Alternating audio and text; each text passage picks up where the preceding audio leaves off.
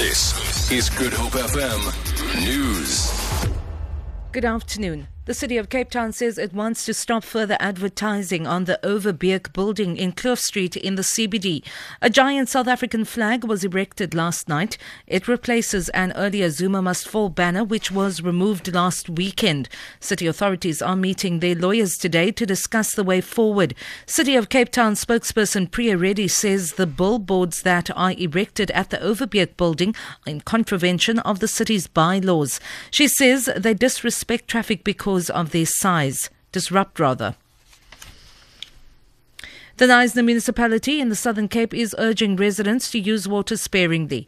The demand for water is reported to be extremely high at the scenic town. The construction of a new reservoir is scheduled to be completed only in June this year. Communication Officer Christopher Bezedenote says their river is running lower than normal.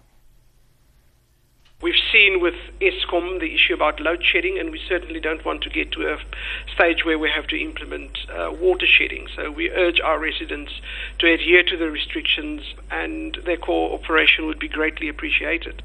We pump directly from the river into our holding dam, and our holding dam levels are under pressure, and so is our river. A group of parents has blockaded the gates at Avondale Primary School in Atlantis on the West Coast in protest against its dilapidated infrastructure. They say calls for Western Cape education officials to repair the schools have fallen on deaf ears. ANC councillor in the area, Fiona Abrams, says the parents prevented learners, staff and education officials from entering the premises.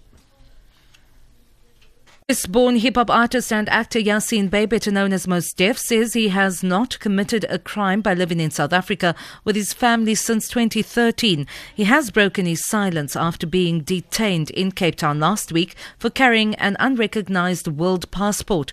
Sipiwe Obasi reports.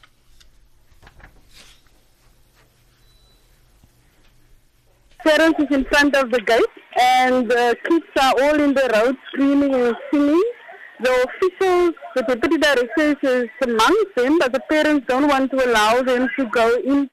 We apologise for the incorrect audio. For Good Hope FM News, I'm Vanya Kluter-Collison.